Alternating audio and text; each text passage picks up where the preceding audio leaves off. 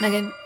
Oh, hey guys, this is the Witches, Magic, Murder, and Mystery podcast, and I'm Kara. And I'm Megan. Hello. Hey, this is a Tuesday side piece. Yeah, hi. I'm following up on your raining meat shower, and I'm going to up that with its raining eels.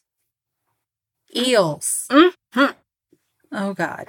I hate eels. I do too. Okay. Yeah. It's because they're from the water. Yeah, they're big and gross and snake-like and... Yeah. They got these mouths and these eyes and teeth and they just slither. Scream. They're big. They scream. The screaming eels. Sometimes they're electric. Electric. Boogie, boogie. Okay. This article is called The Day It Rained Eels in Colberg, Alabama. No, absolutely not. Yep. May 1892, the New York Sun reports a weird event following a storm in a little community of Colberg, Alabama. They said it was raining eels, and not just any eels, but a type of unknown in Alabama eels. According to the Book of the Damned, the collected works of Charles Fort. It was published in 1919. He wrote, piles of them in the streets, people alarmed, farmers coming with carts and taking them away for fertilizing material. So then there's an article the Scientific American presents in 2000, and I'll read that article here in a second. It was titled, It's Raining Eels, a compendium of weird weather. So the eels... raining eels. Hallelujah, it's raining eels. Says the eels had likely been sucked up by the storm. The eel Oh my God, it's like a Sharknado situation. Yes! May have resulted from a waterspout lifting Oh my the God. fishes, the article said. But to this day, no one knows where the eels began their journey and how they ended up in Alabama. Other coincidences of animals being recorded raining from the skies, mostly are fish. Marksville. Mostly are fish? Mostly. Like there's mostly. a bunch? Yeah. Okay. October 23rd, 1947. Foggy skies, but no storms. Largemouth bass, sunfish, goggle eye, and hickory shad. I don't know what those are, but I don't want to know. They're fish. And they're falling from the sky in holes. I don't understand. Their whole body is falling from the sky and landing and going.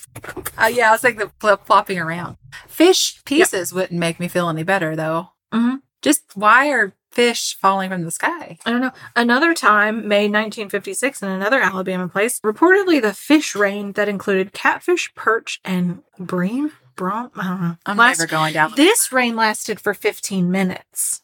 Literally rained fish for 15 What if you're outside and just minutes. like a freaking mackerel lands on your head? Salmon. I would scream so loud, and then it would be like everywhere I'd run, there'd be more falling on. It would be my worst nightmare. You We guys, would be trying to run and dodge. There's nowhere to get away crying and from it. screaming. We would end up sitting on the ground, just covering ourselves with our arms, crying and just rocking back and forth until it was over. I would Fish flopping around us. You stand up and there's only a circle of us and the fish around us. That's how many fish there would be.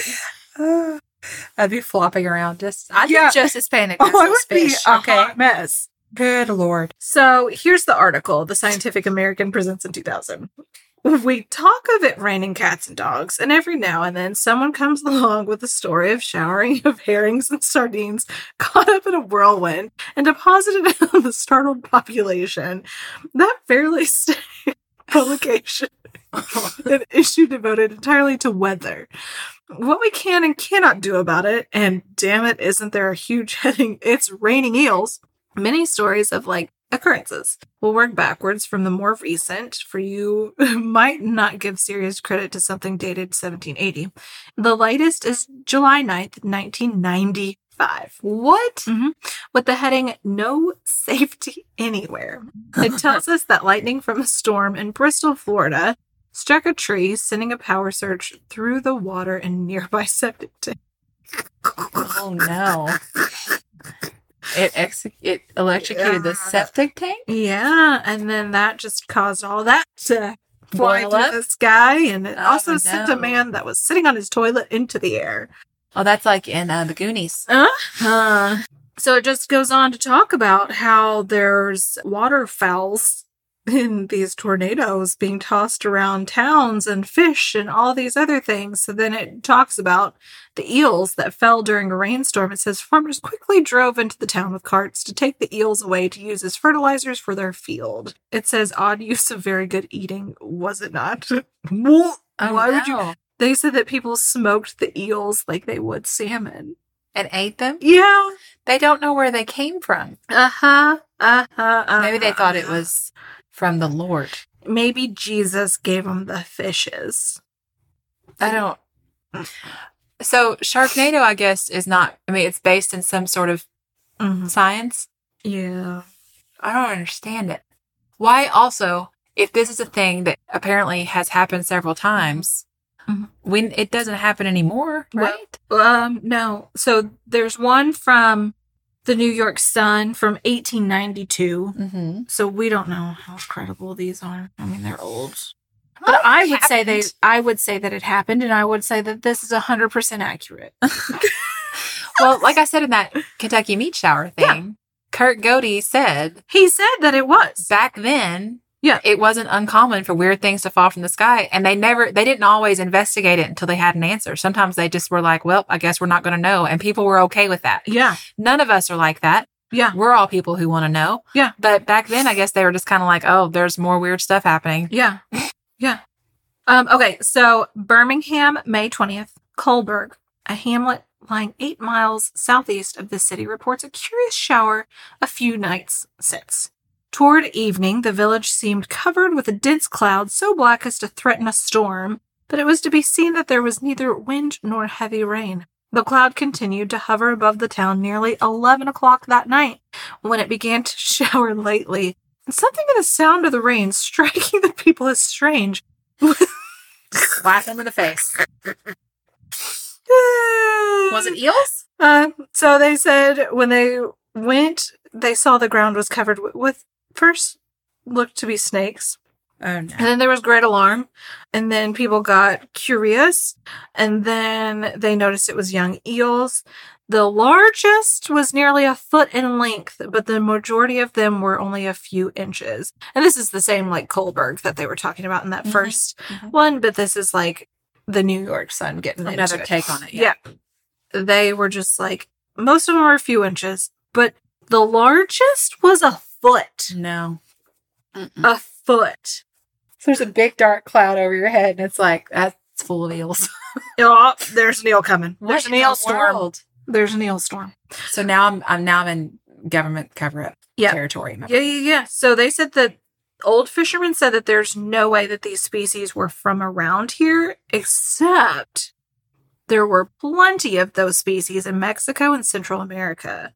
And they said there was more than a few hundred feet beyond the limits of the hamlet, but they said that even within that limited area, there must have been millions of them. Oh my God. They said there were just heaps of dead eels. And they just were like, it stunk. I was going to say the smell. Yes.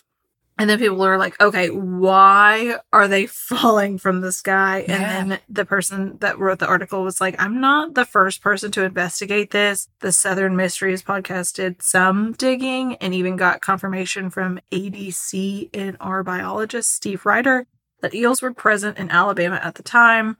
But they said, let's go a little deeper.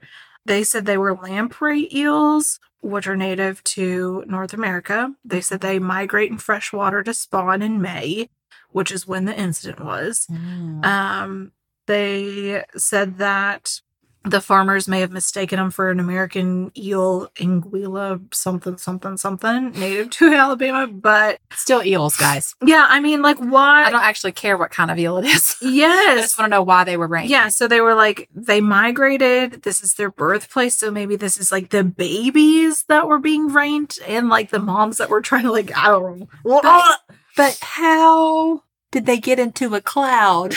Exactly. Exactly. And millions of them in piles. They said that maybe there was some kind of water spout that sucked up the school of fish, spun them around in the air, and then just littered the areas nearby. Millions of eels, though. Is that, like, I'm nauseous thinking about this. Is that what happens when their eels lay their eggs or whatever and they all hatch? Are there millions of them in one area?